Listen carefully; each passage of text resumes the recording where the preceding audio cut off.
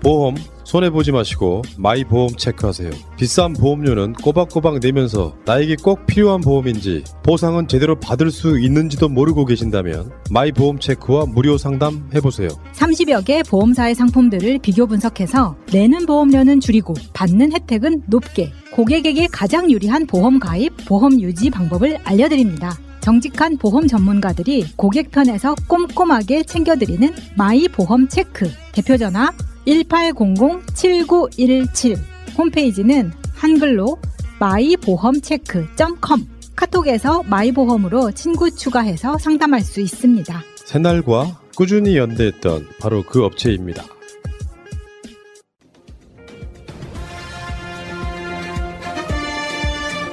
꼭 알아야 할 어제의 뉴스. 문재인 대통령은 일본과의 대화 의지를 분명히 했습니다. 코로나와 기후위기 등 세계가 직면한 위협에 공동 대응하기 위한 대화의 문을 항상 열어두고 있습니다. 하지만 과거사 문제에 대해선 일본 측의 전향적인 태도를 애둘러 촉구했습니다. 바로잡아야 할 역사 문제에 대해서는 국제사회의 보편적인 가치와 기준에 맞는 이웃나라다운 협력의 모범을 보여주게 되길 기대합니다. 최근 한미연합훈련에 불만을 제기하며 남북통신연락선을 다시 끄는 북한을 향해선 구체적인 메시지는 내지 않았습니다. 앞서 통일한 독일 사례를 언급하며 우리만의 방식대로 한반도 평화를 지키자는 제안으로 대신했습니다. 한반도 비핵화와 항구적 평화를 통해 동북아시아 전체의 번영에 기여하는 한반도 모델을 만들어낼 수 있습니다. 그러면서 코로나19 대응을 매개로 한 협력 방안이 그 시작이 될 수 있다고 덧붙였습니다. 오늘 행사엔 우리나라 최초의 부녀 메달리스트인 여홍철 여서정 부녀가 국기에 대한 맹세문을 낭송했습니다. 만세 삼창도 했습니다. 문화와 과학기술, 스포츠 분야의 대표 인물들이 독립운동의 발자취가 담긴 역사적 장소에서 선창하고 뒤이어 문 대통령과 국민이 외쳤습니다. JTBC 김태영입니다. 델타 변이 확산으로 코로나19 4차 대유행 속에 맞은 광복 76주년.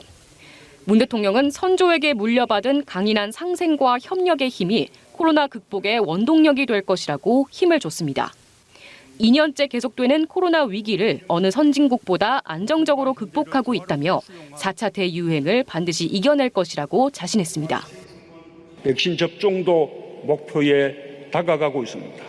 10월이면 전 국민의 70%가 2차 접종까지 완료할 것이며 목표 접종률을 더욱 높일 것입니다.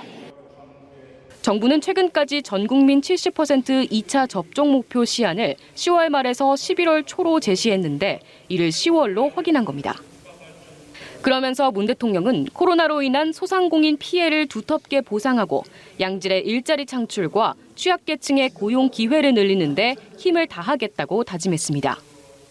문 대통령은 특히 코로나 위기를 선도국가로 나아가는 기회로 삼겠다는 의지를 밝히고 백신 허브 국가 도약과 글로벌 공급 막내 역할 제고, 선도적인 저탄소 경제전환 추진을 목표로 제시했습니다. 지난 5일 출범한 글로벌 백신 허브 추진위원회가 중심이 되어 백신 원부자재 개발부터 수급까지 집중 지원하겠습니다. 내년 상반기까지 국산 1호 백신을 상용화하는 데 정부가 기업과 함께 하겠습니다.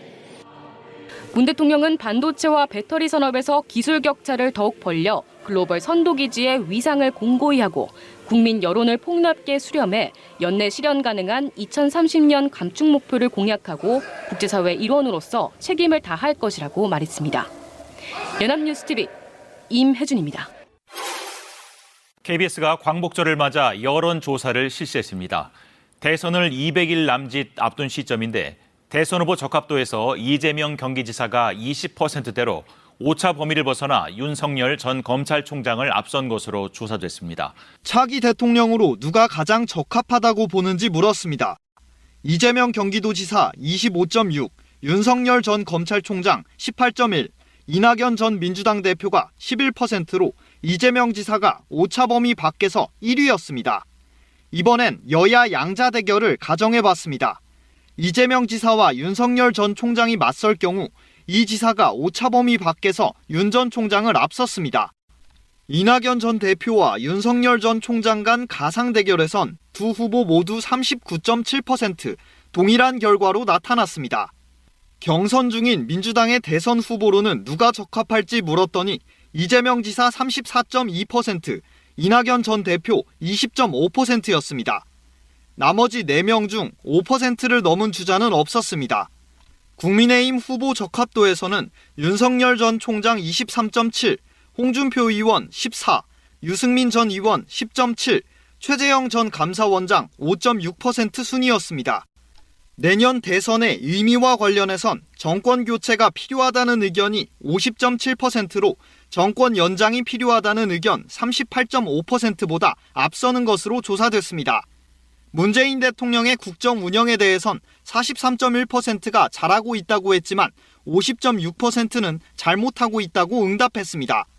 정당 지지도는 민주당 34%, 국민의힘이 33.8%로 두 당이 오차 범위 내에서 경쟁했습니다. 이번 조사는 KBS가 한국리서치에 의뢰해 지난 12일부터 14일까지 전국 거주 만 18세 이상 남녀 1000명에 대해 100% 휴대전화 가상번호를 활용한 전화 면접으로 조사했으며 95% 신뢰 수준에서 표본 오차는 플러스 마이너스 3.1%포인트입니다. KBS 홈페이지나 중앙선거 여론조사 심의위원회 홈페이지에서 세부 내용을 확인할 수 있습니다. KBS 뉴스 송락규입니다.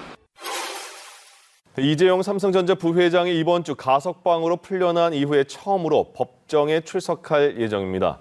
서울중앙지법은 오는 19일 오전 10시에 경영권 불법 승계 의혹을 받고 있는 이 부회장에 대한 13차 공판을 엽니다. 정식 공판 기일은 피고인 출석 의무가 있어서 이 부회장은 이날 법정에 출석해야 합니다. 이재용 부회장은 박근혜 정부의 국정농단 사건으로 징역 2년 6개월을 확정받고 재수감된 지 207일 만인 지난 13일에 가석방됐습니다. 자, 대선이 지금 몇 개월 남지 않아서 대선 관련해가지고요. 특별히 기획하고 있는 코너가 되겠습니다. 시작할게요. 단 한 번도 빠짐없는 수년간의 매진으로 이제는 다른 수식어가 필요 없는 우진축산의 소찜갈비, LA갈비. 이제 그 이름만으로 고품질 갈비의 상징이 되었습니다. 할머니는 손자 손녀에게, 아들은 어머니에게 우진축산의 소찜갈비, LA갈비를 보내보세요. 02-2634-6565 010-6277-3924 우진축산은 대기업 납품 전문업체입니다. 제도로서의 민주주의가 흔들리고 구타는 일은 이제 없습니다. 민주주의가 밥이고 밥이 민주주의가 되어야 합니다. 대선을 코앞에 두고 판세를 읽어보는 시간입니다. 자, 제 앞에 이은영 휴먼앤데이터 소장님 나오고 계십니다. 어서 오십시오. 네, 안녕하세요. 예. 불러주셔서 감사합니다. 익히 제가 또 명성을 또 알고 있는 바. 명성은요? 예. 그 휴먼앤데이터라는 곳이 어떤 곳입니까? 저희 이제 여론조사하는 곳이고요. 연구소, 이제 개인 연구소 성격도 좀 있어요. 네, 그래서 저희는 그 정치조사는 하지 않고요. 일반 이제 그 뭐 공공기관들 조사, 용역, 연구 용역 이런 것들 주로 하고 빅데이터도 좀 하고 그렇게 하고 있습니다. 이름 앞에 휴먼이 있어서 네. 사람이 먼저다. 네. 그런 거 감안해서 이름을 만들었어요. 그렇겠죠. 그러니까 어떤 숫자나 데이터라는 게 그렇죠. 결국엔 사람을 위한 거예요. 그렇죠. 네. 네. 기계를 위한 게 아니라. 그럼요. 네. 다음에 우리 소장님께서 네. 이은영 TV라고 그 운영을 하나 하시더라고요. 네. 여러분 한번 화면 한번 보고요. 구독 좀 부탁드릴게요. 이은영 TV. 네.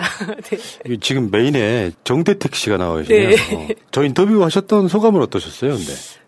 저는 이제 인터뷰 워낙 많이 하고 계신데, 이제 그 사법 그 서비스에 대해서 18년 동안 투쟁하시면서 어떤 느낌을 가지셨을까? 사실 저렇게 오랫동안 사법 그 소송을 할 수가 없거든요.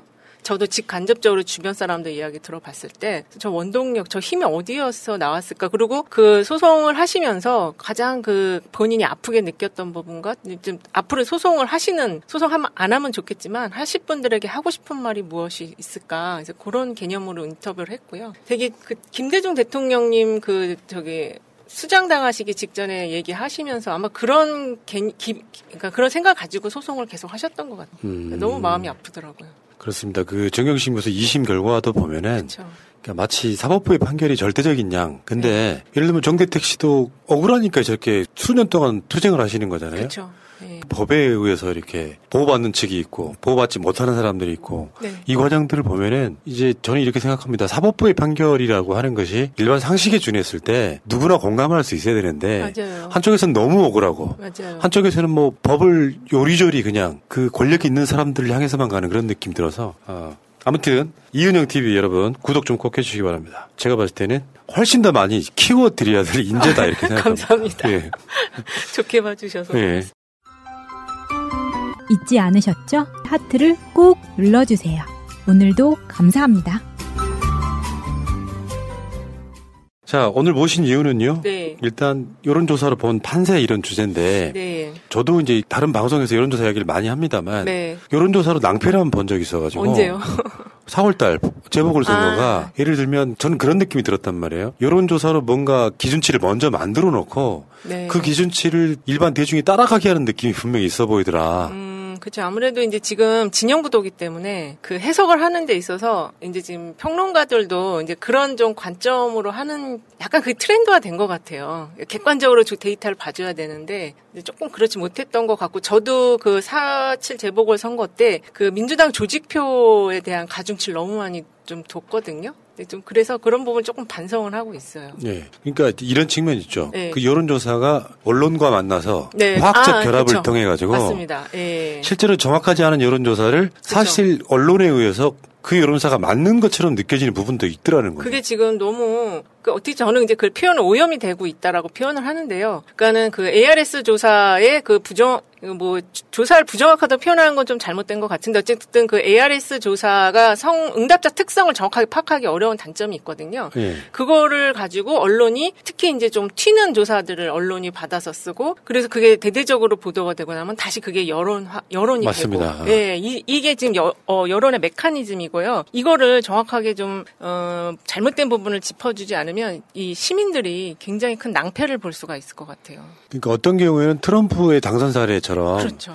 샤이 보수가 막 있어가지고 당선자가 바뀌는 상황도 있지만 그렇죠. 전체적으로 봤을 때는 이제 여론조사가 분명히 과학인 건 맞는데 네. 지금 나온 여론조사도 들쭉날쭉 맞아요. 심한 데다가 왜냐면 제가 이제 그 비판하는 점이 뭐냐면 네. 여론조사는 과학이라며 네. 근데 같은 시기에 나온 여론조사가 너무 다르게 나올 때 그렇죠. 이걸 어떻게 믿어야 되는지 근데 요거를 이제 여론조사 전문가들이 뭐 전반적으로 추세만 보세요 정도로 이렇게 나름 실드를 치고 있는데 사실은 여론조사가 현실의 민심을 반영해줘야 되는 거잖아요. 그렇죠. 그래서 지금 이제 대체로 여론조사 전문가들은 또 그게 이제 자기 그 업이잖아요. 그러다 보니까 이야기를 할 때 그 추세를 보라, 뭐 한 기관의 그 추세만 보라, 그리고 또 그 가상번호, 전화번호만 믿어라, 뭐 이렇게 얘기하는데 그거 갖고는 지금 이 여론조사에 들쭉날쭉한 거를 해석을 해줄 수가 없어요. 그러니까 좀 더 디테일하게 들어가서 그 어떤 표집을 했고 설문 구성을 어떻게 했고 어느 시기에 조사했고 이런 것까지 좀 깊이 있게 분석을 해줘야지 이게 어디가 그 조사회사들이 다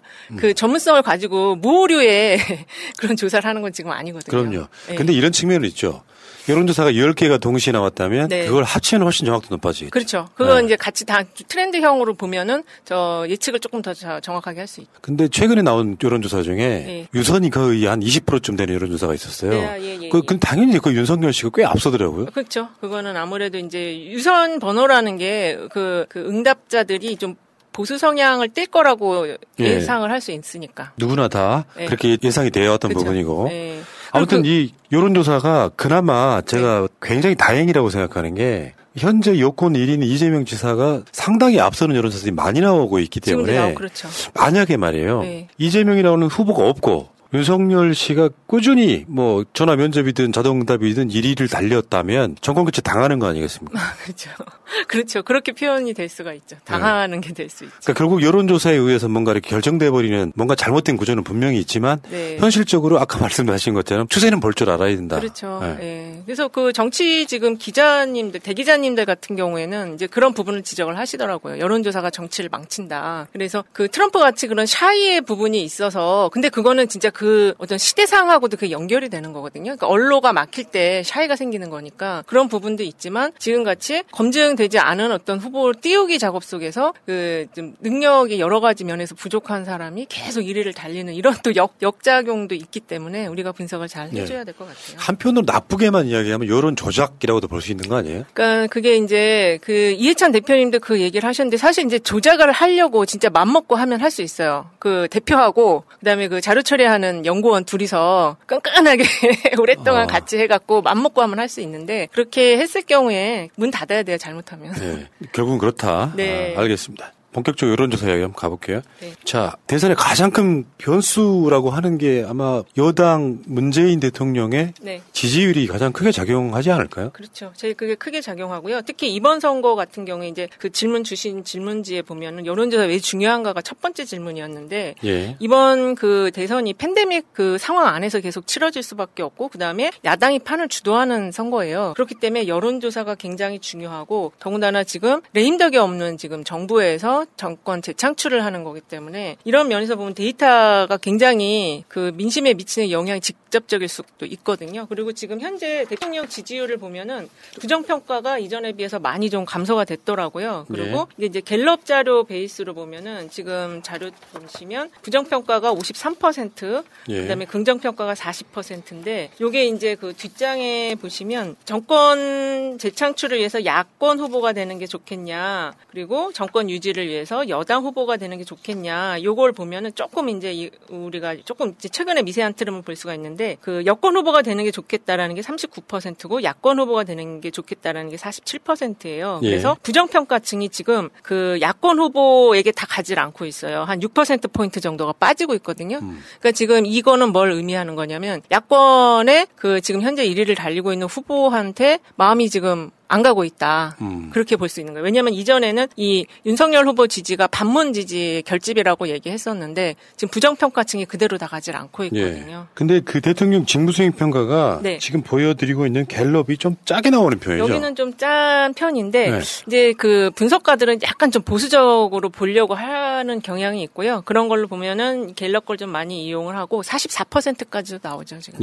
그러니까 문재인 대통령의 임기 5년 차의 지지율은 역대급으로 높단 말이에요. 지금 자기 득표율을 지키고 있는 대통령 없었어요. 그러니까 아까 그 이명박에서 박근혜로 넘어갈 때 실제로 정권 교체 여론이 60%가 넘었었다고 해요. 근데 그런 상황인데도 정권 교체를 못하는 이런 상황들인 거 보면 또 더군다나 이런 측면도 있죠. 그 전체 국민 대상의 여론조사이기 때문에 정권 교체 하자는 여론이 높은 사람들, 물론 질문에 따라서 좀 조금씩 달라지겠습니다만, 근데 그 사람들이 다 투표장에 또 나오는 게 아니잖아요. 그렇죠. 실제로 대선 같은 경우는 한 70% 정도 투표율을 본다면 그 정도면 굉장히 많이, 보통 이제 제일 많이 나오는데 80% 정도 나오고 74, 5%.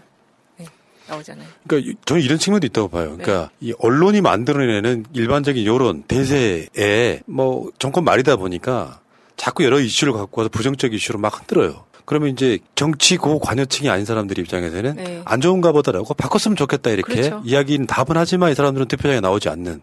근데 대세가 아닌 흐름에서도 한 40%에서 50% 사이를 대통령 지지하고 있는 사람들은 상당히 정치적 고관여층일 가능성이 높잖아요. 네, 그렇습니다. 그러면 그런 사람들은 투표장에 나올 가능성이 더 높아지는. 여기 이제 정권 교체 당하느냐 안 당하느냐의 가장 중요한 키포인트가 아닌가. 그렇죠. 이제 그 실제 이제 투표 의향이죠. 투표 의향. 그게 굉장히 중요한 변수고 이제 그거를 흔드는 게 우리 노무현 정부 때 보면 이제 경제 실패론 이런 거거든요. 알겠습니다. 자, 그러면은 전체 판세, 최근의 전체 판세로 한번 볼까요? 최근의 정치 판세는 일단 윤석열 후보의 그 지지율 하락, 이거 뭐 이게 가장 키포인트가 될 것 같고. 지금 이게 이제 그 8월 6일에 나온 한국 갤럽의 응답률 16%짜리 그 무선 전화 면접 100% 다자 구도에서의 지금 지지율입니다. 지난 조사 때보다 거의 6%포인트 하락을 했고요. 한 달 만에 지금 6%가 빠진 거예요? 네, 그렇습니다. 근데 요게 요 직전에 나온 조사들은 또 이제 입당한 직후에 윤석열 지지율 멈추거나 약간 반등한 흐름이 있어갖고 요거가 왜 이렇게 갑자기 많이 빠졌냐 이렇게 또 보실 수도 있는데 제가 볼 때는 입당이 약간 하락을 막았었던 거고 추가적인 그 하락이 계속 보였다 이렇게 좀 정리를 할 수 있을 것 같아요. 그 흐름으로 보면은 입당한 지 한 일주일 만에 다시 입당 효과가 사라진. 지금 여기서 보면은 여기 또 하나는 더 읽어볼 수 있는 거 아니에요? 지금 이재명 후보가 이 여론조사에서는 25% 1위인데 그 사이에 굉장히 많은 네거티브가 있었는데 오히려 지지율이 오르거나 떨어지지 않고 있는 이것도 눈여겨볼 대목 맞죠? 맞습니다. 지금 이제 음주운전 재범 논란이 있었고 그거 말고도 여러 가지 이제 그 도덕적인 문제에 대한 그 네거티브라든지 검증들이 있었는데 거기 그 정도면 빠져야 되거든요. 근데 안 빠져요. 안 빠지는 게 그리고 여기 지금 그 추이를 보면은 상당히 오랜 기간 한 4월 달부터 24%가 쭉 그냥 유지가 돼요. 그러니까 민주당 그 컷오프 경선 시작돼서 뭐 1위 후보에 대한 그 공세가 굉장히 좀 많았었음에도 불구하고 이게 안 빠진다는 게 특징이죠. 지금. 그러면 이게 이제 어떤 언론들은 이걸 박스권이라는 표현 쓰잖아요. 네. 이게 의미가 있는 이야기예요? 제가 보기에는 이제 지지율 정체되어 있는 거는 지금 이제 여권의 2위 후보가 상당 부분을 지금 한 10%포인트를 가져가기 때문에 이게 제로섬 게임 같은 거잖아요. 그러니까 박스권이라고 표현하기는 조금 후보가 되고 나서 그 지지 반등 상황을 보고서 판단해도 박스권이라는 표현을 그때 써도 늦지 않을 거예요. 그러니까 이제 박스권 이야기는 문 대통령이 지난 대선 때 계속 박스권 이야기를 했었잖아요. 자, 그리고 그다음에 8월 5일 날 나왔던 MBS 응답률 이게 대한민국 나온 여론조사 중에 가장 높게 나오는 거죠. 응답률 27.1%짜리 전화 면접 가상번호 면접 100%. 네. 요거는 이재명 지사가 지금 다자에 32%가 나왔어요. 요게 아마 이제 당선 가능성 문항이었을 거예요. 그래 당선 가능성이네요. 이제 앞으로 중요한 게 당선 가능성 문항이거든요. 그래서 지금 이제 적합도 문항이나 또는 지지도 문항들 많이 하고 있고 다자구도 하고 있는데 사실 다자구도는 제가 볼 때는 여권 야권 후보 합을 보는 게 좀 중요한 것 같고 그리고 이제 진영구도 그러니까는 이제 범보수나 범진보 그 조사가 중요하고 그다음에 이제 당선 가능성 이 문항이 중요한데 이 문항에서 사실은 이재명 후보가 그 앞에 갤럽 거에 비하면 상당히 상승을 했죠. 지금 25였는데 32까지 갔으니까. 그래서 사람들이 그 지지를 한 것과 당선 가능성은 조금 더 객관적으로 답변을 할 수 있어서 그렇게 좀 보여지는 조사입니다. 이를테면 이낙연 후보를 지지하는 사람도 당선이 이재명이 될 거야. 그렇죠. 윤석열 후보를 지지하는 사람도 당선은 이재명이 될 거야. 이렇게 되면 이제 그 2, 3 그 아래 주자들의 투표 응집력은 떨어지면서 계속 이재명으로의 대세 쏠림이 일어날 수 있는. 그렇죠. 이거 굉장히 중요하더라고요. 예를 들면 우리가 정동영하고 이명박 때 보면은 정동영을 찍긴 찍는데 이 사람 어차피 안 될 거야. 이명박이 될 거야. 그렇죠. 이게 이제 한쪽에서는 투표를 포기하게 만들고 한쪽에서는 더 지지하게 만들고. 그래서 이 당선 가능성 조사가 약간 그 이제 고관여층들에게 또는 약간 약고관여층들 그들에게는 이런 조사들이 그럼 내가 조금 나가서 더 투표를 해야 되겠다라든지 이제 그런 걸 좀 만들어줄 수가 있어서 굉장히 중요한 문항이고 앞으로 주의 깊게 보셔야 될 문항입니다. 여기서 근데 1위를 달리고 있는 주자가 예를 들면 뭐 악인화돼 있어서 따라가는 주자가 근소한 차이인데 이거를 뒤집어 엎어야겠다는 국민적 흐름이 일어나야 되는데 지금 그 구도도 못 만들고 있는 것 같아요. 그렇죠. 지금 그 구도를 못 만드는 거는 여권 후보들보다 야권 후보들 문제 때문에 못 만들고 있는 거예요. 다음에 아시아경제가 했던 지금 가상 대결, 양자 대결을 한번 보겠습니다. 여기 이제 윈지코리아가 지난 7, 8일 날 조사를 한 건데요. 여기서 보면은 이 조사가 재밌는 게 그러니까 진영구도, 여기 다자구도를 안 해요. 그 아시아 윈지는. 근데 진영구도에서는 이재명 후보가 상당히 많이 앞서가는데 양강구도로 가면 이낙연 후보가 더 경쟁력 있는 듯이 보이는 이 조사가 있어가지고. 이게 아시아경제가 좀 약간 특히 이렇게 튀더라고요. 이 부분에서. 그러니까 이 지금 아시아경제 윈지 조사를 보면은 그 결론적인 거는 여권 후보 누가 되든 윤석열 야권 후보를 이길 수 있다. 이런 결론으로 좀 내려질 수가 있는 건데 사실은 이제 이게 지금 이낙연 후보가 그 진영구도 안에서도 2위 그리고 거의 그 격차가 한 10% 이상 났었거든요. 근데도 양강구도 붙이면 왜 이재명보다 더 높은 숫자로 이기냐 윤석열을. 요거는 이제 윤석열 지지율이 지금 하강하는 추세 속에서 그 윤석열이 좀 믿업지 않은 그런 사람들이 둘만 붙였을 때 윤석열 가기 싫은 사람들이 결국엔 이낙연을 갈 수가 있고 그 두 흐름 속에서 윤석열과 이재명을 붙였을 때 아무래도 윤석열 지지층들은 그 야권 지지층들일 거 아니에요. 국민의힘 지지자들이 많을 거 아니에요. 그럼 이재명한테 바로 가기 어렵다. 그래서 저는 요 조사는 좀 그렇게 좀 해석을 하고 있거든요. 이런 해석 가능하지 않을까요? 어떻게? 이재명이 당선 가능성이 꽤 높기 때문에 지금 윤석열을 지지하거나 또는 정권 교체를 바란다고 하는 사람들의 입장에서는 이재명에 대한 어떤 거부 반응이 좀 가장 센 상태에서 가장 대결이기 때문에 실제로 들어가면 상당히 달라지지 않을까 싶은데. 그렇죠. 이게 이제 이제 어떻게 보면은 이 이재명 윤석열이 이제 당선 가능성 높은 후보이기 때문에 더 이제 양강구도적인 그런 흐름으로 그래서 격차가 더 오차 범위 이내로 완전히 좁혀지는 네. 아마 대선도 실제 만약에 윤석열이 야권 후보가 되면 이런 흐름으로 나타날 거예요. 지금 악영 그 윤지코리아 이 결과가 양자 대결이 다른 여론조사는 이재명이 더 맞아요. 이 경쟁력이 있는 걸로 나오는 그렇죠. 경우가 꽤 많이 있어서 맞습니다. 이 어떤 설계 문항의 차이 뭐 이런 측면도 있지 않을까요? 그건 제가 좀 여기 이제 박지영 대표가 잘 하고 있기 때문에 나중에 한번 이제 그런 건 좀 물어봐야 될 것 같아요. 이건 이제 조사 설계하는 사람들이 그건 잘 알기 때문에 다만 그 진보 진영 구도로 보면은 이재명 후보가 33.3 나오고 이낙연 후보가 20.6 나와서 13%포인트 정도 차이 나는데 오히려 어떻게 양자가 이낙연이 높게 나올까 이런 의문이 생길 수는 있어요. 이런 조사가. 그래서 이런 부분을 설계자들이 설명을 조금 더 이제 깊이 있게 해줄 필요가 있죠. 예. 결혼기념일이라고 남편이 꽃을 사왔더라고. 아, 행복하겠다, 언니. 차라리 돈으로 주지. 먹을 수도 없고 나중에 버리기도 힘들고 말이야. 그러나 마음을 전할 때 꽃보다 좋은 것은 없습니다. 인생에 있어서 돈이 전부는 아닙니다. 꽃은 기쁨과 슬픔을 함께합니다. 새가 날아든다와 연대하는 전국 꽃배달 자미원 꽃집. 010-3608-7576 여보, 고마워. 휴겔리다올리가 2년여간의 연구개발 끝에 클로렐라 CGF 앰플을 드디어 런칭했답니다.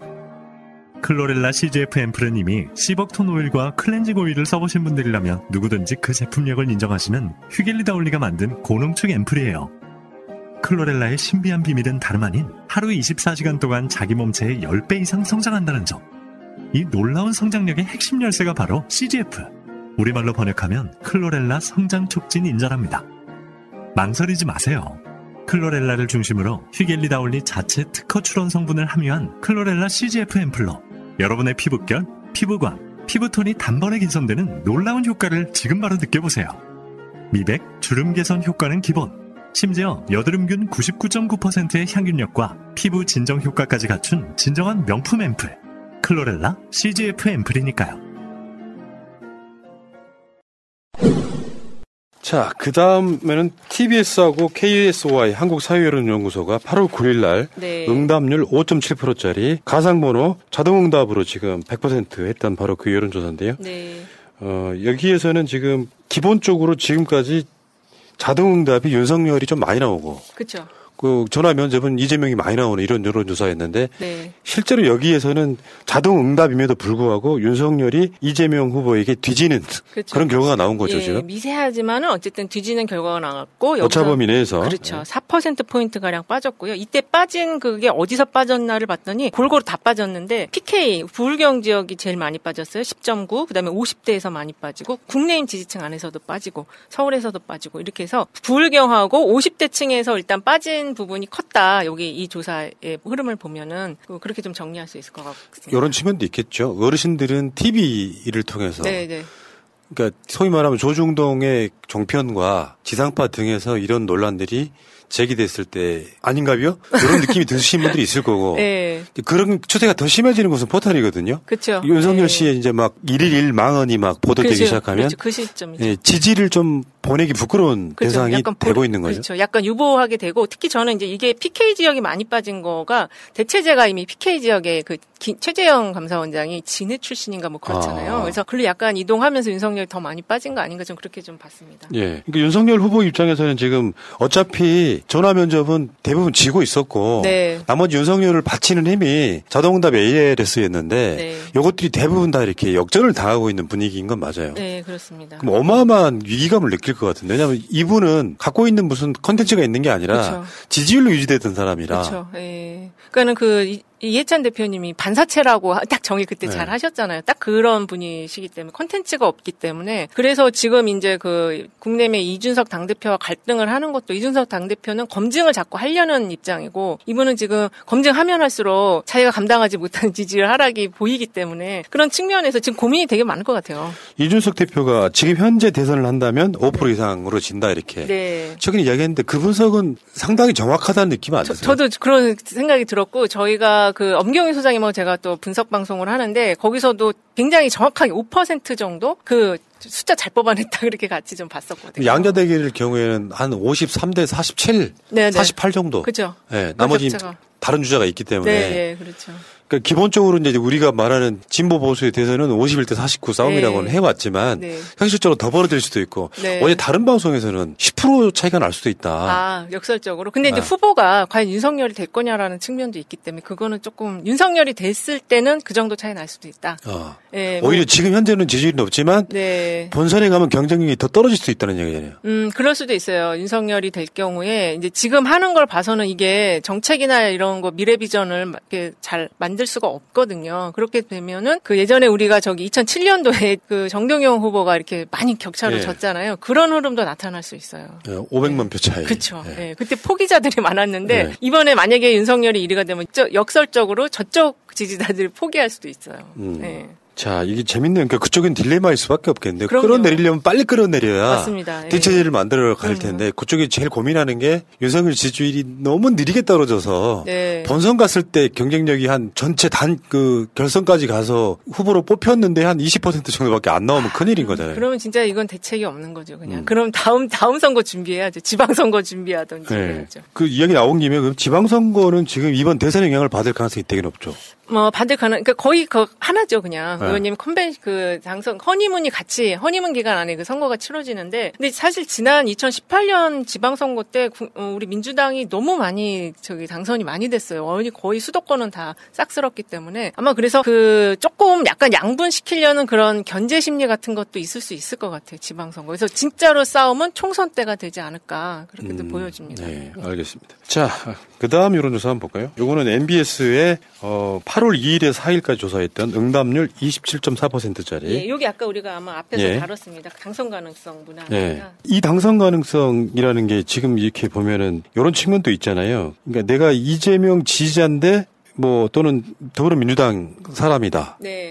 또는 나는 이재명 지지하긴 하는데 그냥 지지 정당 없다라든지 이런 관점에서 지금 이재명 지사가 당선 가능성이 이렇게 치고 나가는 부분은 요게 지금 현재 민주당 경선에도 영향을 주겠죠. 당연히 주고요. 지금 이 숫자를 보면 제가 이걸 왜 갖고 왔냐면 이제 정당 지지층들의 움직임, 그다음에 이념 성향 중도층의 움직임과 국정평가층 움직임 보려고 다시 이거를 했는데 지금 말씀하신 것처럼 국민의힘 지지층 안에서도 당선 가능성을 물어보니까 이재명은 10%라고 답변을 하잖아요. 그러니까 이런 부분이 이게 이제 투표 포기자들이 될 수도 있는 거죠. 그리고 지금 현재 보면은 그 민주당 지지층은 이재명 후보 당선 가능성에 대해서 53% 나왔는데 윤석열 후보가 더 훨씬 높습니다. 그러니까는 결집도가 윤석열 후보가 훨씬 더 높다고 좀 볼 수가 있어요. 현재 흐름으로는. 그리고 중도층 같은 경우도 지금 이재명 후보와 윤석열 후보가 양분하고 있거든요. 그러니까 여기서 실제 그 질문에 보면 변곡점 발생 시점이 이 중도층의 이 양분 딱 29대 28로 양분되어 있는 이게 이제 어느 쪽으로 추가 기울어질 거냐. 요게 나타나는 시점이 이제 변곡점이 발생할 가능성이라고 볼 수 있을 것 같아요. 이재명 29, 윤석열 28, 이낙연 8 이렇게. 그렇습니다. 근데 이런 측면이 있는 것 같아요. 이낙연이 갖고 있는 이 지지를 상당 부분 흡수를 하려면 만약에 이재명이 됐을 경우 이야기하는 거예요. 흡수를 하려면 과정이 굉장히 좋아야 된다는 생각이 드는데 감정이 나빠진 상태에서는 투표를 포기하거나 어렵죠. 다른 후보를 찍거나 이런 상태가 될 가능성이 높으니까.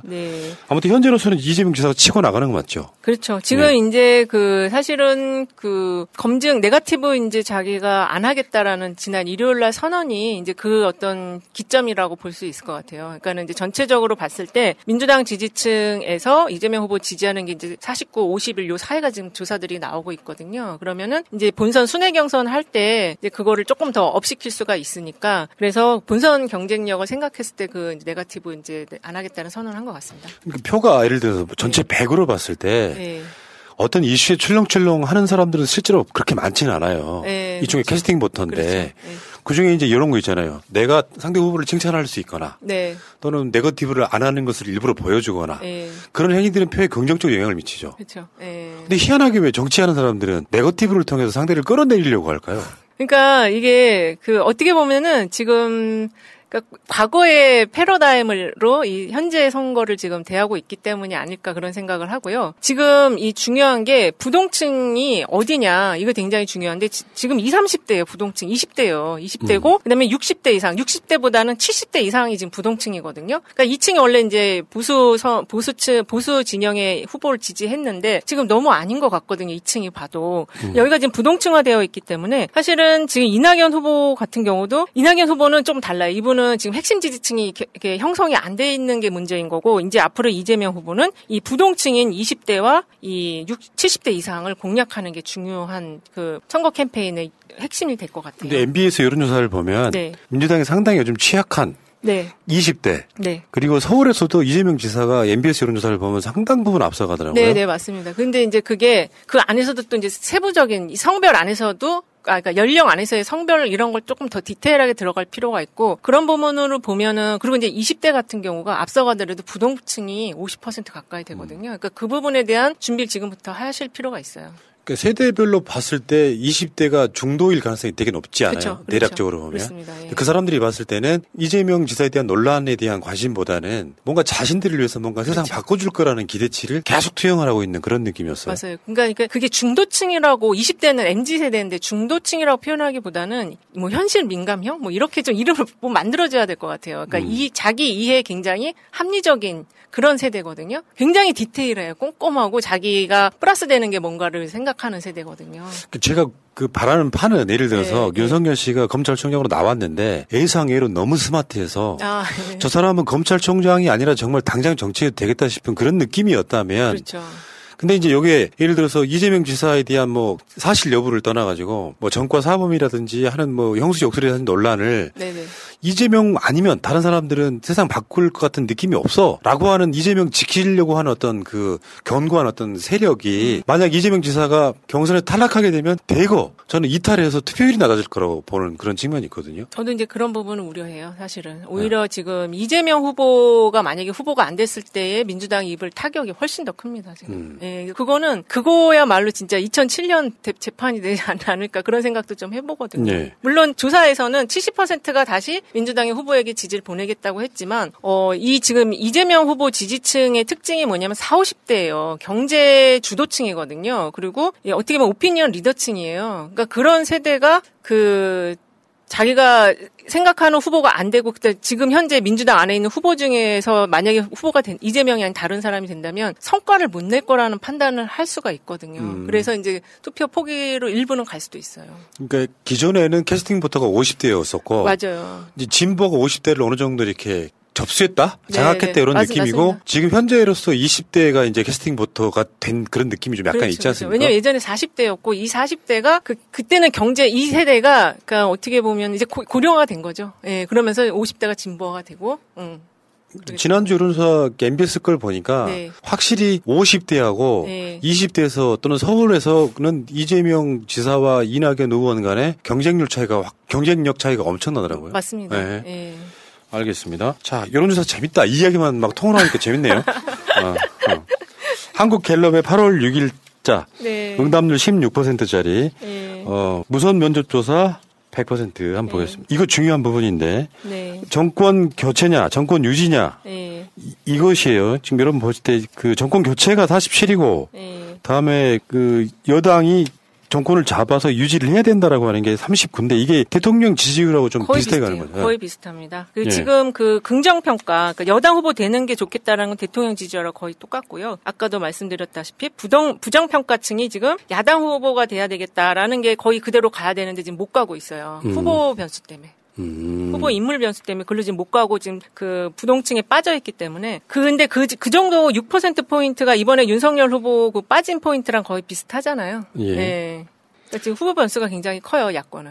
예. 저는 그 대통령 지지율이나 지금 이렇게 정권 유지하자는 여론이 39% 정도 나오면 네. 아주 단순하게 우리 같은 일반인 입장에서 보면은 네. 35%에서 40% 사이 정도까지만 나와도 정권 교체 안 당할 가능성이 되게 높다고 보거든요. 현실적으로 봤을 때. 그럼요. 그리고 이게 그래프를 보면은 결국에 이게 앞으로 어떻게 될 거냐 이게 결국 만나거든요. 만나서 크로스가 될 수 있어요. 제가 볼 때는 좀 그렇거든요.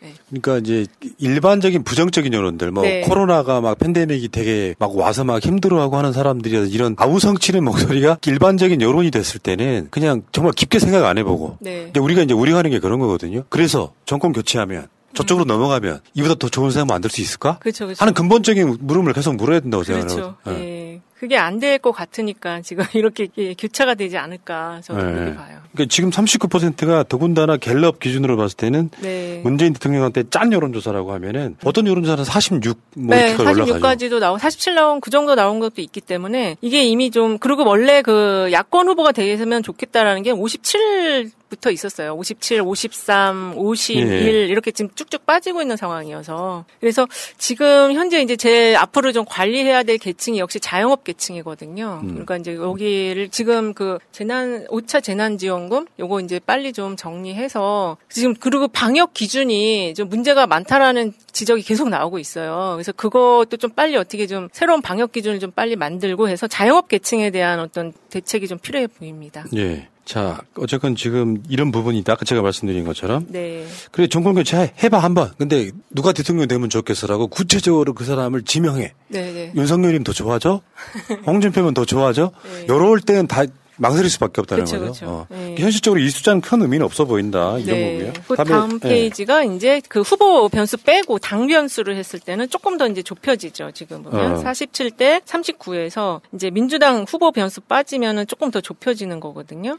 그러니까 구체적인 이름이 없이 네. 민주당 후보가 되는 게 좋겠어? 국민의힘 후보가 되는 게 좋겠어? 물었더니 네. 이제 지금 42대 39라는 거잖아요. 네네. 42대 39. 야, 이건 진짜 이게 이제 소위 말하면 이제 51대 49 싸움. 네네. 그리고 여기서도 지금 보면은 그 국민의힘하고 이렇게 되면은 이제 이게 후보 변수가 빠지면은 이제 당 중심으로 생각을 하는 거예요. 그러면 더불어민주당하고 이 국민의힘 지지층 결집도가 확 올라가죠. 89, 86. 이게 거의 지금 실제 이제 대선 후보 확정되고 나서 대선 막 한창 이제 막 선거운동 들어가는 그때는 이 정도로 결집도가 올라가거든요. 그렇겠죠. 네. 그래서 요 변수는 이제 후보가 빠졌을 때 당 결집도가 어느 정도까지 올라가냐 이걸 좀 보려고 이것도 좀 한 거 갖고 온 겁니다. 그러면 소장님 봤을 때요, 이걸 전체적으로 다 놓고 보면 네.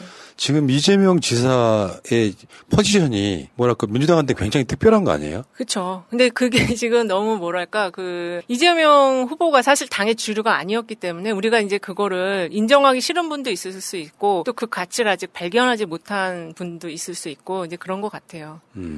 근데 이제 그거를 알아보는 계층이 그 40대, 50대 경제 민감층 주도층이라는 것 때문에 저는 이제 이재명 후보가 이제 계속 조금 더 지금 이 현재 20% 중반대지만 확정되고 나면 더 많이 올라갈 가능성이 있다라고 보는 거거든요. 네. 만약에 지금 대선판에서 이재명이라고 하는 자리를 아예 공단으로 두고 네. 상상을 했을 때는 정권 교체 당할 가능성이 높아지는 거죠. 제가 보기에는 좀 그렇죠. 왜냐면은 이게 지금 그 사람들이 원하는 마음속에 깊은 데 있는 거는 이 좀 변화가 필요하다. 그리고 이게 팬데믹 이후에 미래가 도대체 어떻게 변할지에 대한 어떤 성과 그리고 빠른 어떤 그 일처리 부분 이런 거거든요. 예. 그래서 다른 여론조사 한번 보겠습니다. 네. 대통령의 능력 그렇죠. 어떤 사람을 뽑아야 되는지에 대한 여론조사가 있어요. 네, 맞아요. 예. 이걸 제가 이제 4월달 조사인데 이게 이제 RN서치 조사거든요. 그 조사를 보면은 이제 정당 지지층 중심으로 봤을 때 이 국민의힘 지지층은 어쨌든 부동산 문제예요. 일자리 부동산의 경제 해결 능력을 가장 중요하게 보겠다라는 게 36.7로 높지만 민주당 지지층 같은 경우는 사회 부조리 및 불평등 척결 능력이나 사회 갈등 해소 능력에 대한 강한 추진력을 보겠다. 이게 28.8, 18.6 이렇게 국민의힘 지지층보다 훨씬 높습니다. 그러니까 이런 걸 보면은 여기에 맞는 민주당 내 후보가 누구냐라는 걸 봤을 때는 역시 이재명 후보가 조금 더 근접하에 있다 이렇게 볼 수 있죠. 그러네요. 소통 능력, 뭐 전반적인 국정 통치 능력. 그건 지금 이번 정부에서 그렇게 중요하게 안 보는 거예요. 네, 그러니까요. 일자리, 부동산 등 경제 해결 능력. 네. 근데 지금 경제 해결 등에 있어서는 이재명 지사가 지금 현재 이런 이미지 갖고 있는 거의 유일한 후보가 아닌가 그렇죠. 싶은데. 그 성과를 갖고 있고 그 저희가 이제 예전에도 조사를 해보면 그 정책 브랜드를 인지하고 있는 후보가 이재명 후보가 유일해요. 그러니까 뭐 이재명 지사가 뭐 했다 이런 말을 하는 사람 우리가 이제 정성조사 같은 거, FGI 같은 거에 보면 사람들이 그렇게 말을 하는 후보가 이재명 후보가 거의 유일하다니까요. 그 사람이 한 일을 기억해서 구체적으로 뭘 했다라고 이야기하는 거. 그러니까 이런 대선 국면 이전에도 네. 이재명에 대해서 기사가 딱 나와요. 네네. 그러면 이재명은 일 하나는 잘하네. 네네. 뭐 이런 식 이미지가 그렇죠. 만들어진 거예요. 그렇죠. 그렇죠. 그게 굉장히 힘들어요. 정책 브랜드 자기 거 갖는 게 힘들고 지금도 이제 기본 시리즈가 있는데 논란이 많잖아요. 근데 그거는 논란과 논쟁을 하면 할수록 이제 지금 부족한 부분들이 이제 점점 채워지는 과정이기 때문에 그래서 그런 자기 정책 브랜드를 갖고 있다라는 게 굉장한 강점이죠. 예. 예. 자, 상황이 이렇습니다, 여러분. 그러니까 현재로서 봤을 때 이 여론조사를 보고 네. 지금까지 추세가 있고 네. 봤을 때 민주당이 정권 교체를 당할 가능성이 높습니까? 정권 유지할 가능성이 높습니까? 저는 유지할 가능성이 높다고. 몇 대 몇이요? 저요?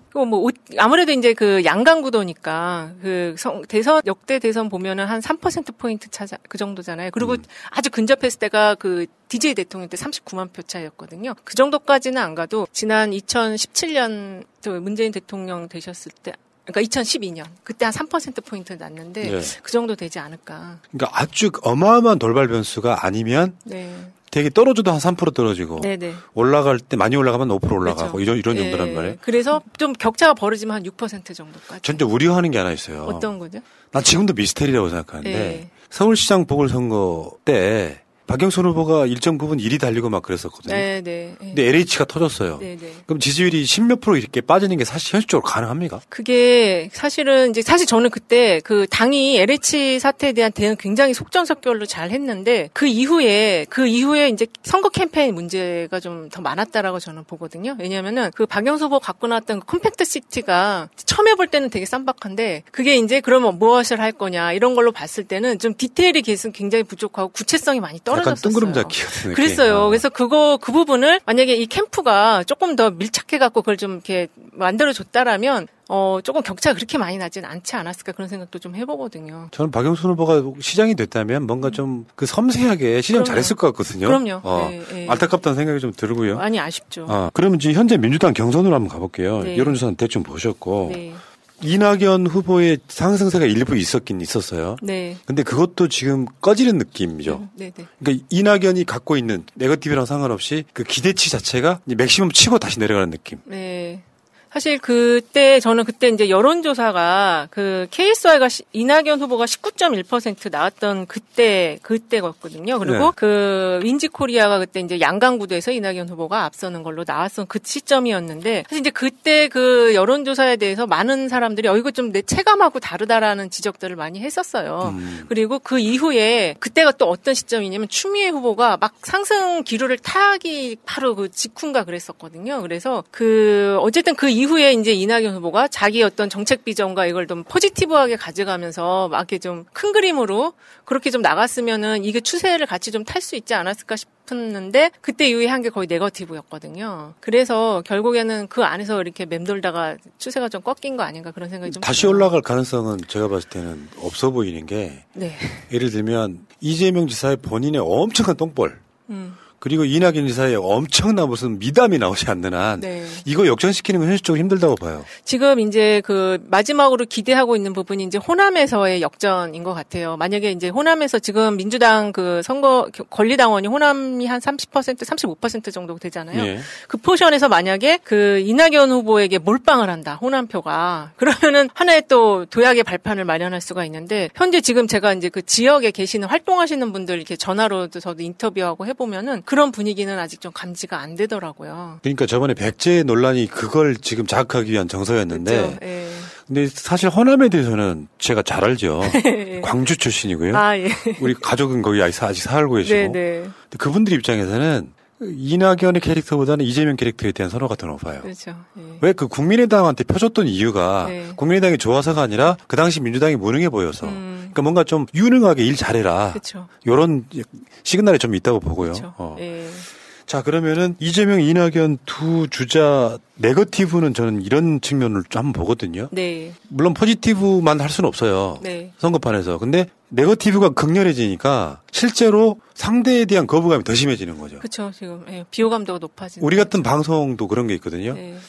기존까지는 야, 이낙연도 좋은 후보야. 이낙연 후보도 그 표를 나중에는 다시 이재명이 갖고 와야 되니까 이렇게 조심조심 뭐랄까 이렇게 우대하는 느낌이었다면 네거티브가 심해지니까 이건 좀 너무 반칙이 심하네 이런 생각이 드니까 상대를 때림으로써 상대에 대한 비유가 없는다고 더 높아지거든요. 그렇죠. 자기한테 본인이 좀 도움이 안 되고 예를 들면 내가 진짜 한번 보고 싶은 게 만약에 이재명 후보가 어떤 논란에 휩싸였어. 그럴 때 이낙연 후보가 그걸 감싸주는 모습을 그런 게 있으면 이제 지지층이 확장이 될 수가 있죠. 확장. 그러면 정치를 모르시는 분들이 지금 이상한 선거 운동을 하고 있는 거 아니에요? 그런 것 같아요. 지금 이게 팬데믹 안에서의 선거라는 부분과 그 다음에 그 이제 레임덕이 없는 이게 지금 민주당이 처음 겪는 선거거든요. 이 안에서 과거 패러다임을 가지고 캠페인 전략을 짜면은 질 수밖에 없어요. 근데 지금 포지션을 반대로 바꿔서요. 이재명 지사가 민주당 대표였고, 근데 그 대표 시절에 개혁 같은 걸 많이 못 해냈던 포지션에 있는데 이분 일이야. 근데 이낙연이 경기도 도지사였는데 반대로 뭐 개혁이라든지 일 같은 걸 잘했어요. 그러면 이게 뒤집어질 가능성이 있는 거죠. 구도가. 네, 구도는 그런데 이제 가장 중요한 거는 그 후보 캐릭터거든요. 그러니까 성격이라고 말을 해야 되나? 근데 이 두 후보가 너무 확연하게 성격적으로 좀 차이가 많이 나잖아요. 그러니까 성과가 있어도 또 이제 그 민주당의 대선 후보로서 그 지지층들이 선택하는 거와 관련해서는 이 후보 캐릭터도 굉장히 중요한. 그러니까 이거 인물 변수라고 하는데 이낙연 후보 캐릭터는 이 민주당 지지층들의 성향과는 이게 좀 선호하기가 약간 좀 너무 뜨뜻미지근하다. 저쪽 당 후보로 가도 크게 뭔가 이상하지 않은 그런 느낌이에요. 이게 확실하게 이제 내가 선호하는 그게 인물에 대한 그 좋아하고 싫어하는 거는 좀 약간 그 민주당의 어떤 그 뭐랄까 그 밭에 민주당이라는 이 텃밭의 그 성격이랄까 그거랑 되게 연동이 돼 있거든요. 이낙연 후보가 이제 그런 부분을 아니면 정말로 진짜 준비된 대통령 DJ처럼 완전히 그런 컨셉으로 간다면 또 민주당 지지자들이 또 거기에 표를 줄 수 있어요. 마음을 줄 수가 있는데 이게 지금 이것도 아니고 저런 것도 아니고 하니까. 김대중 대통령처럼 막 죽을 고비 막 넘기면서 민주화 투쟁하고 한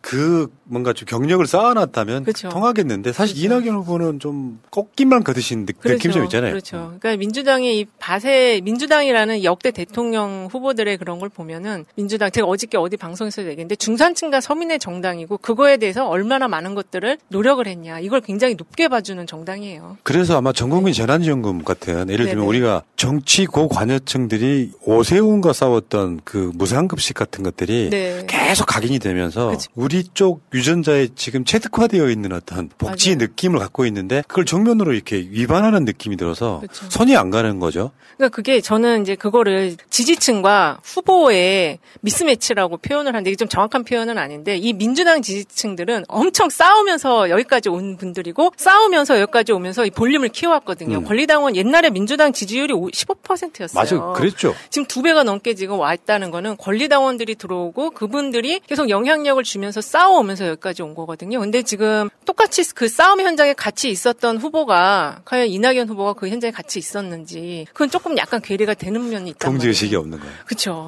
알겠습니다.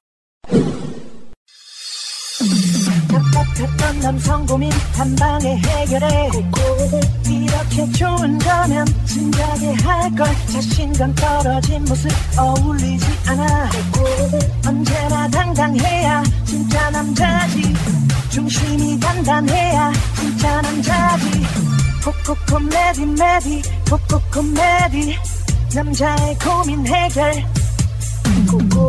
코코코 메디 메디 코코코 메디 코코코 메디 메디 남성 기능 강화엔 코코메디.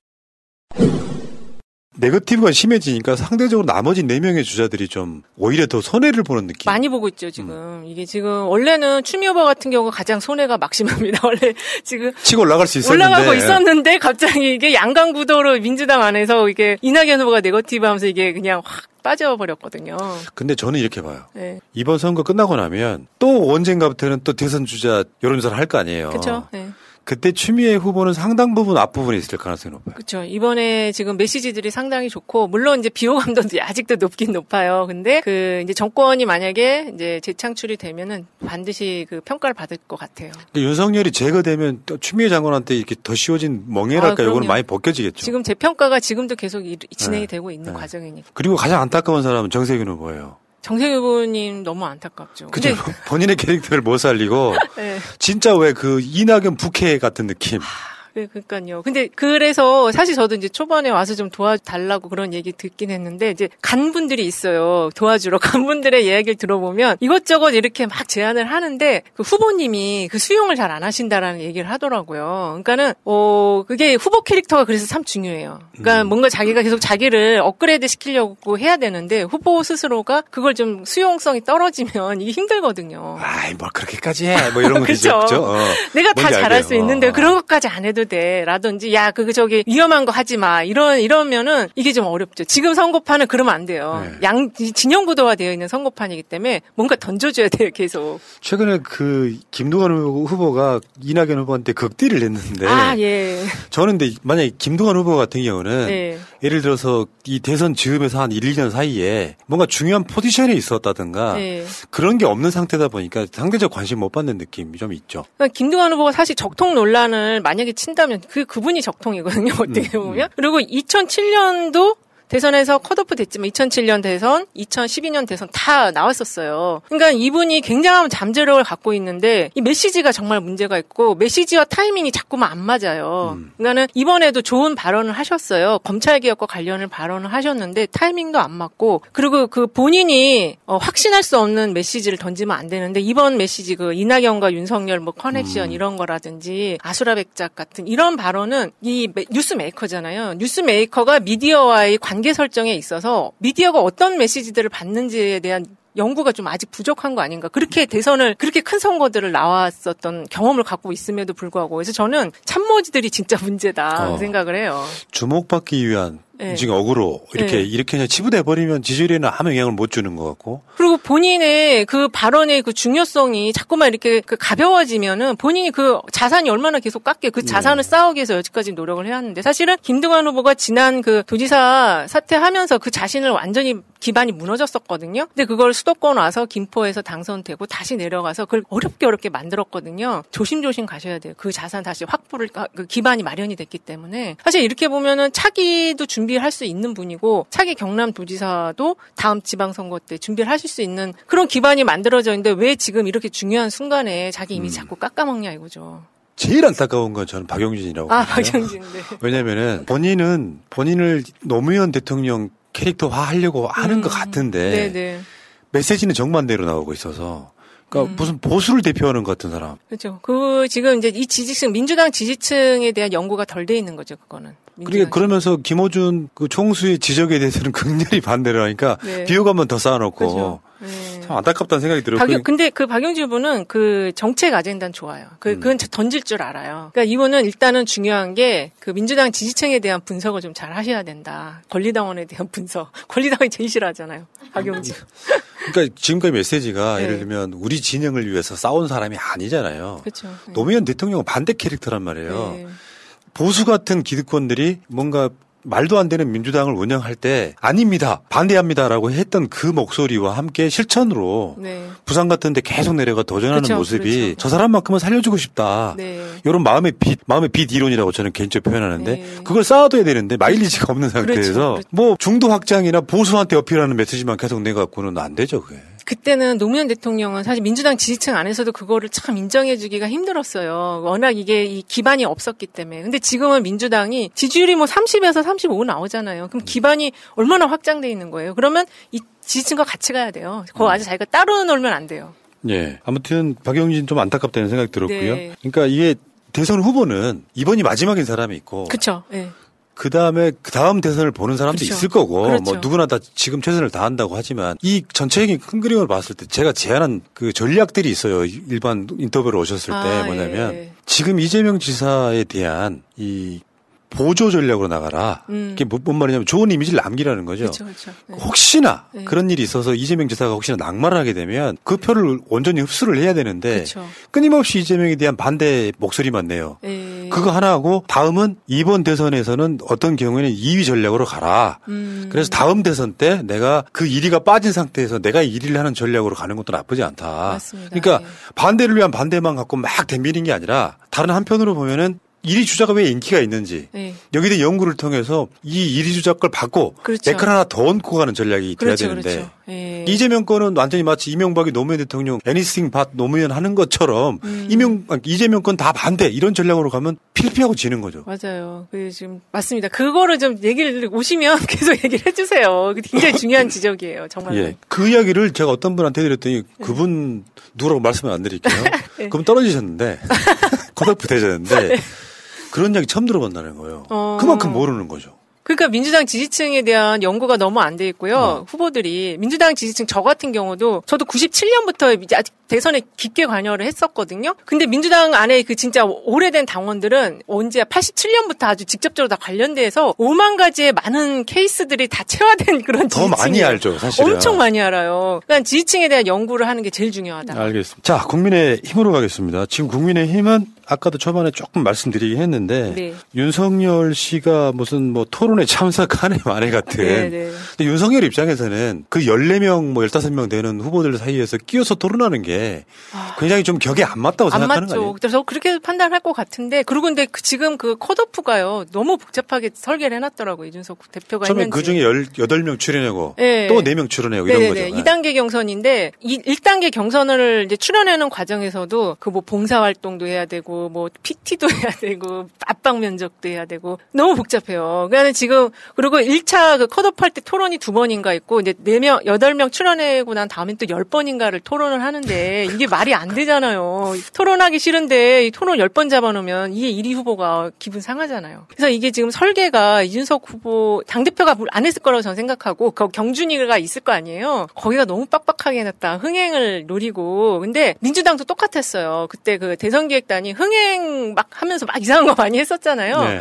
그게 흥행이 별로 도움이 안 됐잖아요. 오히려 그 흥행에 도움이 된 거는 이제 차분하게 그 TV 토론 들어갔을 때 방송국에서 하는 그때부터 이제 관심이 많이 쫙 모아졌었거든요. 지금 안 볼 수가 없어요. TV 토론은. 그러면 지금 민주당 같은 경우에 6명을 단계적으로 하나씩 컷오프 시키는 그런 방식은 어때요? 너무 비용 많이 드나? 그것도 있고 이제 이낙연 후보가 일단은 그 마스 토론 좀 제안을 했잖아요. 네. 그것도 한번 검토해 볼 필요가 있을 것 같아요. 좀 심도 깊게. 네. 근데 국민의힘에서는 지금 이렇게 볼 거거든요. 네.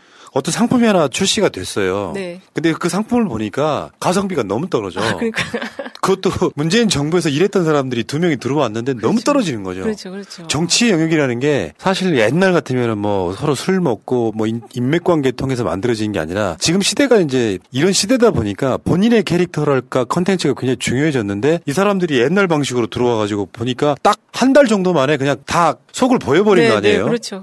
그러면 나머지 주자들한테는 굉장히 그 자신감을 심어줬다 이렇게. 그럴 것 같아요. 네. 지금 저도 가장 이제 주의 깊게 보는 게 역시 홍준표 후보를 주의 깊게 안 볼 수가 없고요. 유승민 후보도 지난번에 대선 출마했었잖아요. 그 두 분 주의 깊게 볼 수밖에 없고 이분들 지금 여유롭더라고요. 얼굴 표정 이런 거 보면 재수생들이잖아요. 어떻게 보면 우리도 그 저기 이렇게 시험 볼 때 보면 재수생들이 더 유리하다고 많이 얘기하잖아요. 네. 근데 전국 선거를 뛰어본 사람과 안 뛰어본 사람 굉장히 좀 차죠. 어마어마한 큰 차이가 있죠. 지금 그리고 저는 아마 윤석열, 최재형 같은 이런 후보들은 이번이 마지막이 아닐까 싶어요. 이게 지금 저쪽도 지지층들이 민주당만큼은 아니어도 상당히 많은 그 정치 경험들 보면서 같이 이제 당을 지켜왔던 사람들일 거 아니에요. 이 윤석열 아까 푸나님 말씀하신 것처럼 빨리 빠지지 않으면 아마 지지자들이 먼저 내 패대기를 칠지도 몰라요, 진짜. 너 나가.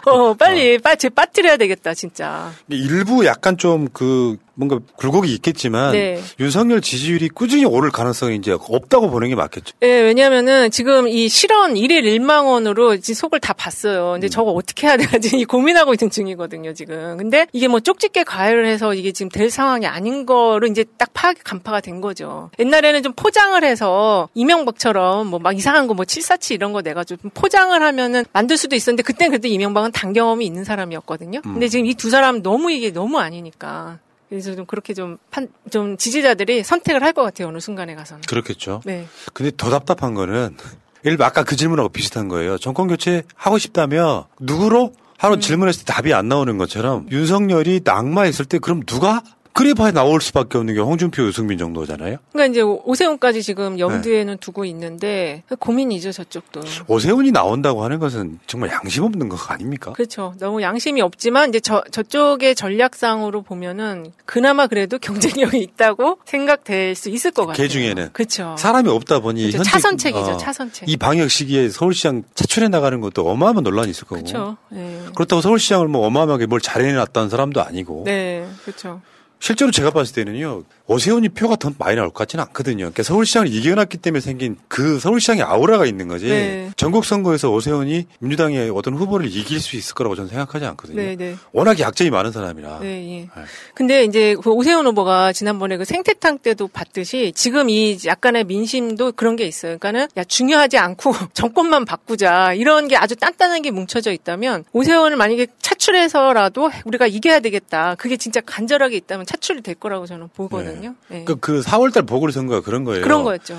네. 민주당 지지층인 사람들은 뒤에서 망치로 네. LH로 딱 때려서 기절시키고 네, 네. 야 어쨌건 델로 밀어. 네, 네. 그래서 일단 서울시장, 부산시장 가져와야 정권 교체해. 델로 밀어가 아니고 바꾸자 그냥 이번에 무조건 바꾸자. 네. 그러니까 거기 작동을 해가지고 지금 네. 그 엄청난 차이로 졌는데 그렇죠. 이제 우리가 이쪽 진영에서는 그걸 똑같이 되풀이 당하면 안 된다. 그렇죠. 그래서 사실은 이제 그때는 LH 문제가 너무 컸었고, 사실 이제 그때 김상조 우리 정책실장님이 너무 여파가 컸어요, 그분의 그 부동산 문제가. 그래서 그때 무조건 그냥 바뀌는 게 좋겠다. 민주당 지지층 일부도 그런 게 있어서 거의 그 숫자 보면 최대치까지는 갔는데 한 2, 3% 투표 안 한 것 같고요. 이번에 이제 사실 지금 부동산 부분이 상당히 많이 좀 지금 공급 정책을 지금 추진하고 있기 때문에 그때만큼의 어떤 그 결집도는 조금 좀 약간 낙화되지 않았을까 좀 그렇게 좀 보거든요. 네. 이런 측면이 있다고 봐야겠죠. 김상조라고 하는 캐릭터를 많이는 모르겠지만 네네. 김상조라고 하는 캐릭터 그 자리에 이재명을 앉혀놓았다면 어떨까 이런 느낌하고 좀 비슷한 물음표가 생겨요. 그러니까 네네. 그게 김상조 자리는 노무현 대통령이 그 임기 말에 진보 쪽의 인기를 잃는 것과 비슷한 구조인 거죠.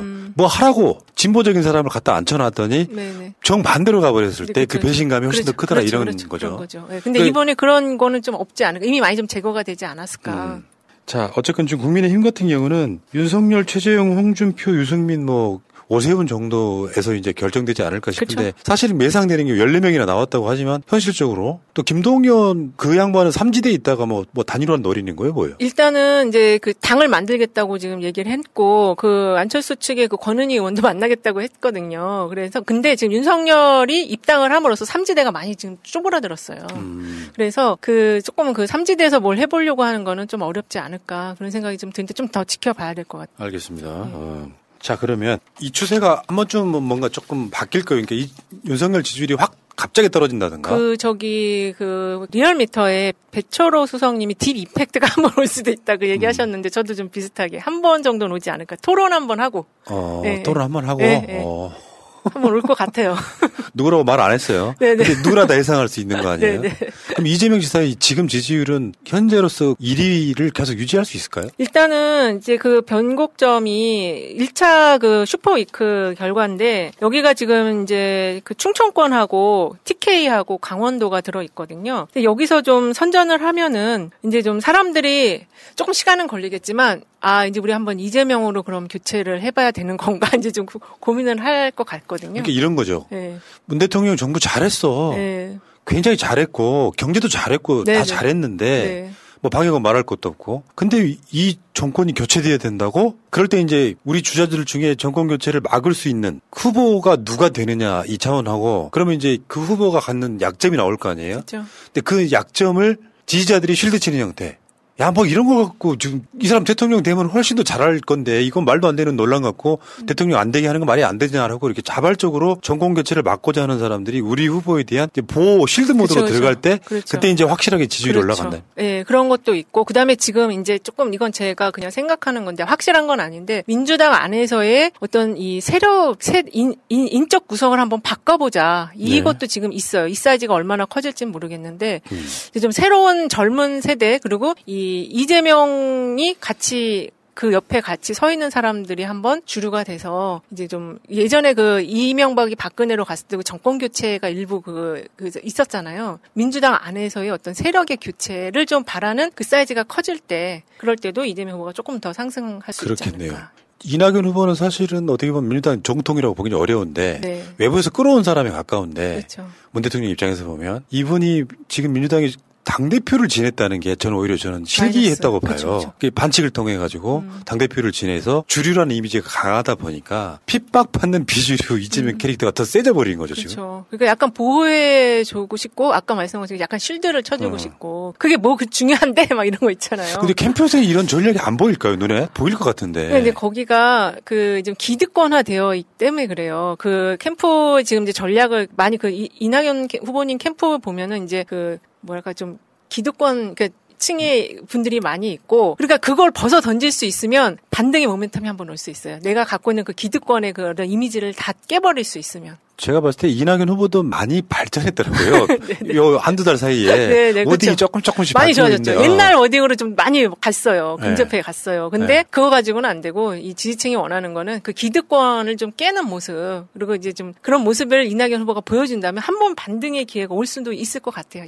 약하지만. 여기서 이제 마지막으로 시대정신 이야기 한번 해보고 싶어요. 네. 예를 들어서 문재인 정부는 굉장히 특수한 정부로 들어선 거 아니에요. 그렇죠. 대한민국 역사에 민중이 일으킨 최초의 성공한 혁명이었단 맞습니다. 말이죠. 예. 그래서 누가 이 정권 초기에 저한테 물어보신 분이 있었어요. 야, 다음 대선은 누가 올라가겠냐 물어서 누구라고 말할 수는 없다. 다만 문재인 정부가 개혁 같은 거 나라를 상당 부분 바꿨다고 느낄 때는 그러다 보면 당연히 지지고 볶을 거고 그럼 나라가 시끄러울 때는 우리 국민들이 봤을 때 이 정도면 됐어 하는 사람은 안정적인 사람이 될 거고 네. 정반대인 경우 그러니까 문재인 정부에 대한 기대는 높았지만 아직 미흡하다고 느끼는 경우엔 조금 더 센 캐릭터가 그렇죠. 등장하지 않을까라고 저 봤었거든요. 그렇죠. 지금 후자의 경우에 속하는 거잖아요. 맞아요. 그리고 이제 인물적인 면으로 볼 때는 이제 강한 캐릭터, 강한 리더 이런 걸 지금 조금 원하는 시기거든요. 이제 이게 코로나가 이제 곧 끝나긴 끝날 거니까. 그러면 그리고 이제 지금 이 코로나 이후에 이제 우리 사회가 어디로 가야 되냐. 지금 이 코로나가 가져오는 게 뭐냐면 비대면 사회의 정착이거든요. 그럼 일자리가 이제 줄어들 거다. 그리고 플랫폼화 될 거다. 그러면 이걸 어디로 끌고 갈 거냐. 그 리더를 봤을 때는 그 얘기를 하는 거예요. 방향이 중요한 게 아니고 이제는 속도가 중요하다. 그래서 거기에 맞는 후보에 대한 선택. 그리고 그게 제가 보기에는 이낙연 후보보다는 이재명 후보가 조금 더 가까이 있지 않을까. 그러니까 우리가 원하는 여러 가지 개혁 중에 네. 검찰 개혁도 중요하지만 네. 한편으로 말하면 나라 전체로 봤을 때는 세금을 어떻게 쓰고 그렇죠. 어떻게 걷느냐에 대한 네. 부분이거든요. 그렇죠. 그게 확 바뀌지 않으면 나라 구조는 안 바뀐다. 그렇죠. 거기서 이제 소위 말하면 양극화 해소를 할 수 있는 사람이 사실 가장 중요한 아젠다를 그렇죠. 쥐고 있다고 보거든요. 그렇죠. 근데 그 이미지를 따와야 되는데 못 따오고 있어서 이재명의 기본소득은 현재 재정으로는 안 돼. 현재의 체제를 인정해버린단 말이죠. 그렇죠. 그러면 인기가 있을 수가 없는 거죠. 그렇죠. 그래서 지난번에 최문순 지사님 같이 이제 취직 사회 책임제라든지 예산의 구조를 바꾸자. 지금 이게 굉장히 중요하고 그거를 좀 잘 설득할 수 있으면은 지지율에 도움이 될 것 같아요. 네, 알겠습니다. 자, 재밌네요, 둘이. 네. 한 텀에 음이 끊기지 않고. 네. 리드를 잘 이끌어 주셔서 역시 푸나님이십니다. 역시 소문대로. 야, 최고의 전문가시구나. 아닙니다. 여러분, 지금 방송 보고 계신 여러분, 정경심 교수에 대한 판결은 잊어버리시고요. 다시 한번 말씀드리지만 대법원 가면 저는 대개 무죄가 나올 사안이라고 봅니다. 그러니까 이게 제가 그런 표현까지 썼어요. 법벌어지. 좀 심하다. 상식을 벗어나는 법이 어디 있고 증거를 아무리 디밀면 뭐하냐. 10대번의 재판을 하면 뭐하냐. 이런 식의 상황은 저는 없었다고 일단 보고요. 근데 거기에 대한 너무 사기가 죽지 마시고 진짜 우리가 이기는 방법은 이거 이겨내는 겁니다. 항상 우리한테 좋은 이슈만 오는 건 절대 아니고요. 그쵸. 힘들 내시고 자 나가시기 전에 좋아요 좀 찍어주시고 이은영 소장이 계속 새날에 나오시길 바라신다면 1번 쳐주시기 바라겠습니다. 그리고 이은영 TV 다시 한번 말씀드려요. 이은영 TV 꼭 구독 좀 해주시기 바랍니다. 여론조사 전문가 중에 가장 확실한 우리 편이시네요, 보니까. 감사합니다. 보통 여론조사 전문가들이 진영 표시 안 내려고 엄청 노력하거든요. 나는 이쪽 편이다라고 말씀하시고 계시네. 저는 지난번에 저희 여러 가지 최근의 경험을 통해서 저도 이제 여러 가지 많이 깨닫고 예, 데이터 분석을 좀 더 잘해야 되겠다. 그런 속에서 이렇게 하고 있는 거예요. 청와대 계셨었죠? 네네. 언제 계셨던 거예요? 노무현 대통령 때 있었고 우리 이근영 대표님이 사수예요. 그때 이근영 대표님 맨날 공부시키느라 고생 많이 하셨을 거예요. 네. 윈지코리아 거기 지금 안 하시고 계시잖아요. 지금은 안 하시고 계시죠. 그러시구나. 그 맥락이시구나. 네네. 우리 그리운 대통령. 네. 자, 알겠습니다. 이은영 소장과 함께했던 여론조사로 본 판세 오늘 방송 여기서 마치고요. 또 우리 소장님은 다음에 또 뵙겠습니다. 고맙습니다. 오늘 보시는 분들 심기일전하시고 너무 좀 마음 상처 안 받으셨으면 좋겠어요. 정경심 교수님. 네. 예. 감사합니다. 예, 물러가겠습니다. 고맙습니다. 네. 완전한 대한민국 문재인과 손잡고 다시 하나 되는 우리